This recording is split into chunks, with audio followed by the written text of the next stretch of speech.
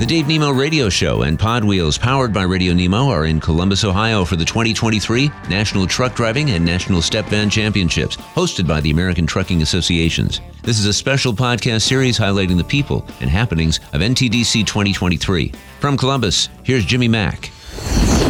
Hear that cheering back there? That, of course, is the grandstands for NTDC 2023. A lot of people have talked about this person, Eugene, Rick, Tony Sparrow. They've talked a lot about Ina Daly, and it's just good to see you. Put a face to it all. Good morning to you. How you doing? I'm doing great. Wish I'd done a little better on the course yesterday, but it's been fun to be here. It's interesting. A lot of people talking about that course, by the way. Somebody said it's like, if we were making a golf analogy, like Arnold Palmer and Jack Nicklaus got together and said, let's see how hard we can make this golf course. I got a chance to ride it, and I was given a choice of driving it only forward. They wouldn't let me back up. I don't know why they wouldn't let me do that. Or riding it actually with Wayne. We did it with him, so I could see the whole experience. That was a tough course, man. They didn't give us a lot of room to maneuver for the backing problems, so they probably didn't want you to tear up the barricades before we all got a chance to do it ourselves. Yeah, I know. So it was an interesting kind of situation. By the way, in case you guys don't know, this is the first woman to win a class title. And by the way, just straight out champion, National Truck Driving Championship.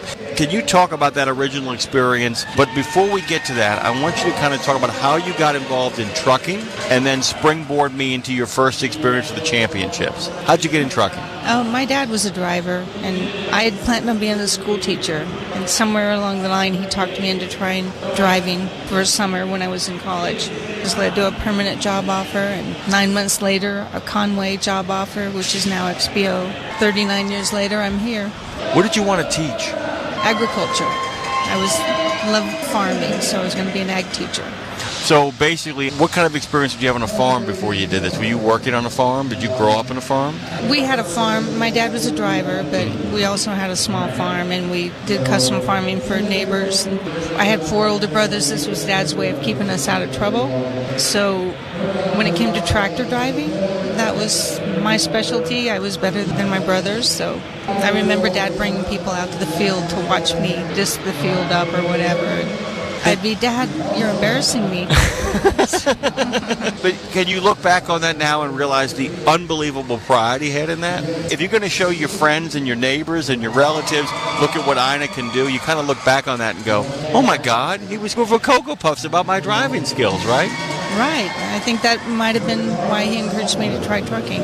Dave Nemo and I have this conversation all the time. We think that there's a whole generation of truck drivers that come from one of 3 places. They come from Tony's neck of the woods, where they were raised by Teamsters. They come from military families, where they did a couple of years in the military and picked it up there. Or they come from a farm, the genuine farm system. You kind of spring out of that. You spring out of that farm world. So you loved agriculture, but when did you fall in love with trucking? That happened as a young child. You really were caught between like wanting to be a school teacher and thinking that maybe you want to go into trucking. Well, back then, I didn't really think that women should be driving trucks or that women did drive trucks. Right. And my dad told me, of course, you can drive a truck. You can do anything you want. Just give it a try. I'm falling in love with your dad. Yeah, he was very supportive of me as a woman. We're not talking about yesterday. We're talking about to tell somebody at that time period, when you first got driving. How long have you been with XPO? 39 years. I mean, if you think about that, let's just do 40 years. I mean, we do 40 years. We're back in, 82, 83. I mean, we're back there, and you were doing it before then. It's telling somebody in the 70s, you can be whatever you want to be. Yeah. His mother, my grandma, she was quite a pioneer-type woman. So I think he grew up with it, so he knew that women could do anything they wanted to do. This event, by the way, is a great kind of message on that as well, too, because we don't just see a lot of young boys here with their dads and their moms. We don't just see a lot of grandsons. We see a lot of granddaughters. We see a lot of daughters, and we see a lot of spouses here. The time that you've spent, inclusivity has become a bigger part of this industry, right? It's not a matter of including people who don't want to be a part of it or who want to have it easier, but in regards to people who want to be a part of it, anybody who really wants it can get into this, right? Yeah, and I think what you talked about, coming out of military or farm backgrounds, we need to really get away from that as an industry. We need to let women, especially women, know that no matter what walk of life they come from, trucking's here waiting and welcoming.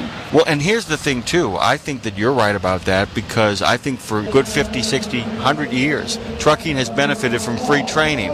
When you have farm families, which, by the way, there are less of them today than there were yesterday. When you have military families, once again, the same thing. And Teamster families provided this industry with free training, starting at 12, 13, sometimes 7 years old, tractor trailers. right? We're going to have to find some new people. We're going to have to find some new people, and there's a lot of women out there who could really bring a lot to the industry, make it better for the men who are already in it. Talk to me about how you got involved with this championship driving, though. How'd that happen? Back then it was Conway. First joined the ATA. They came to me, the safety manager said, "You're going to get in the truck rodeo."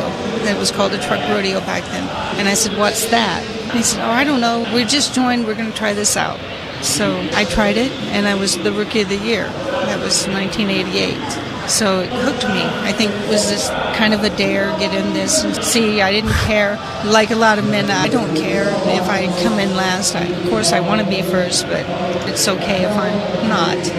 There's a kind of abandon that goes with that, right? The idea that when you make the decision that you're just going to go out there and try to play the best you can as opposed to play for points, it does allow you to have a better time, and having a better time, you drive looser, and you're able to do better on the score, right? I was talking with one of my friends yesterday about that. We're kind of the nervous type, but some of the best champions you see, they're just cool, calm, and collected. They go out there like it's a Sunday drive, and they win. Jeff and I, we're a little the nervous type. Foot's not shaking on the pedals. We're not going to do well. So it just depends on your personality. I heard something really great, by the way, and this is something a friend of mine told me. So that nervous feeling, the leg shake, I call it the leg shake. And people who give public speeches, I call it the long walk back to the wall, where they're looking for the wall to brace themselves.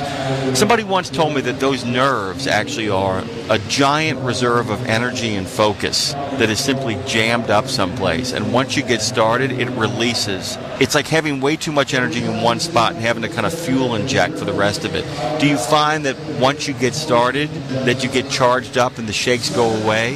Yeah, I think so. Once you get rolling, then you just focus on the task at hand, one problem to the next, and weed out all the noise in the background. It's just you and the truck and the duck. By the way, speaking of noise in the background, y'all can hear the noise in the background here at Columbus as the crowd in the grandstand is cheering. Daly is joining us this morning. I asked this of Tony as well. You don't win this just by driving. You win this in the written part of the test. You win this in the pre-trip as well, the diagnostic. How do you create that balance for yourself? How do you make sure that you do good in the written section, and how do you make sure that you actually have a keen eye when you walk that truck? Well, the pre-trip is my weakest area, I would say. I have a good routine in my daily job. Here, they really hide things well, so it's a bit of a challenge, but I have to say that the most from the pre-trip, learned about things that are required for regulations, and I share that knowledge. And then on the written exam, I probably put more time into that. That book is a little bit dull. I have heard that it's not a Michael Crichton novel, that it's not a Tom Clancy book, that it actually... No, but it covers first aid and things, and firefighting, and I've actually found myself needing to use some of that stuff I've learned from the book. So the driving is the highest points, 300 possible. The written is 80 points, and the pre-trip is 100. I always advocated they need to bring the written exam points up because that's actually more time-consuming. Well, yeah, and the other thing about the written thing as well, we've made the joke over and over in the show, you don't need to know the rule chapter and verse, but you better know darn well on what page the rule is, so when you have to look it up, you can actually find it. Those written rules, as you said, are really important, though, and they actually, of all the things, benefit you the most when you go back out on the road. Because you're always practicing driving, right? Right. I mean, you can't avoid practicing driving because you do it for a living. And you can't avoid practicing your pre-trip. You do it for a living. But the written part of the test seems to me something that a lot of people would benefit from. The idea of that constant review. When do you start reviewing before you actually get here? Well, the book doesn't come out until March. Arizona TDC's in April. Ooh. So sometimes I'll have to dig out the last year's book and start with that, do the first aid and things that don't really change year over year. Then 2 weeks we have from when we get the book to the competition, it's a mad cram. What do you do for fun along with this? I mean, because here's the thing is you've had 40 plus years in this industry, okay? You love it, obviously do. You love doing this as well. But what do you do when you have some downtime? Well, I have grandkids. How many? 2. What are their names? Evan and Marley. How old are they? 13 and 8. And they're good ages. yeah, 13's a little challenging. Well, I was just going to say, what is it? My dad says, 7 to 11 are the adults of the childhood world where we really just think they're just terrific for the most part. And he said, then things get really interesting around 13, don't they? Right. But I liked them when they were little and I could spoil them and then send them home. What, do they stick around now? People stick around and hang out with you? No, you spend time with them. What else do you do? Well, I have a little small mini farm. Keeps me pretty busy, and I like to go camping and travel. And What do you raise on the farm? I have 2 horses and 2 dogs. Lots of natural creatures hanging out. Lately, I've had some hawks. They're leaving bird carcasses and things, and my son-in-law called me and said there was a half a rabbit in the planter. Are you happy about the hawks or unhappy about them? Well, when they get a snake or a gopher, I'm very happy about it, but when they eat the rabbit, No, that's not a good thing. no, and then they screech. It's really creepy. I worked as an investigator, and back in the 90s, there was a thing where we were in New Orleans, and these people had chickens in their backyards, and they were convinced it was voodoo practitioners stealing their chickens. It turned out it was a couple of hawks were actually chewing their way through the wire and then making their way in and getting hold of the chickens. But yeah, they make that terrible sound, don't they? Where I come from, you hear stories about chupacabra and things like that. So it might just be these hawks. I hope so. I really hope so. What are you looking forward to in terms of fun while you're here? Oh, the camaraderie, just hanging with everybody. We've already had a lot of fun. We walked down all around downtown Columbus. It's really nice down here. I was very pleased that, like I said, it feels like they've rolled out the red carpet. We came to Indianapolis last year, right? When they had the Poison. Remember the Poison Joan Jett concert they had and all that stuff? Well, this year they had Dixie Chicks. Well, the Chicks, sorry. The Chicks were here on Thursday, and so we were in the lobby, and there are all these women wearing all these shirts that said, "Cowboy, take me away." And I went, oh my God, the Chicks must be in town, because all these people went around. It's been a really good time. Best of luck, by the way. How do you like your chances? I think they're slim, very slim. Although I heard a lot of people say the same thing you said, so I don't know. Keep hope alive, because there are a lot of people out there who have made the same comment to me, so might be surprised. I'm okay. Love to see Tony Sparrow get it this year. He says this is his last year, and he's such a good guy. And He's a good guy. Retiring soon, and crossing my fingers for him. And of course, Roland and Jason Emhoff has done really well in Tank. So, And it's good to see you. you too. Thank you for having me on.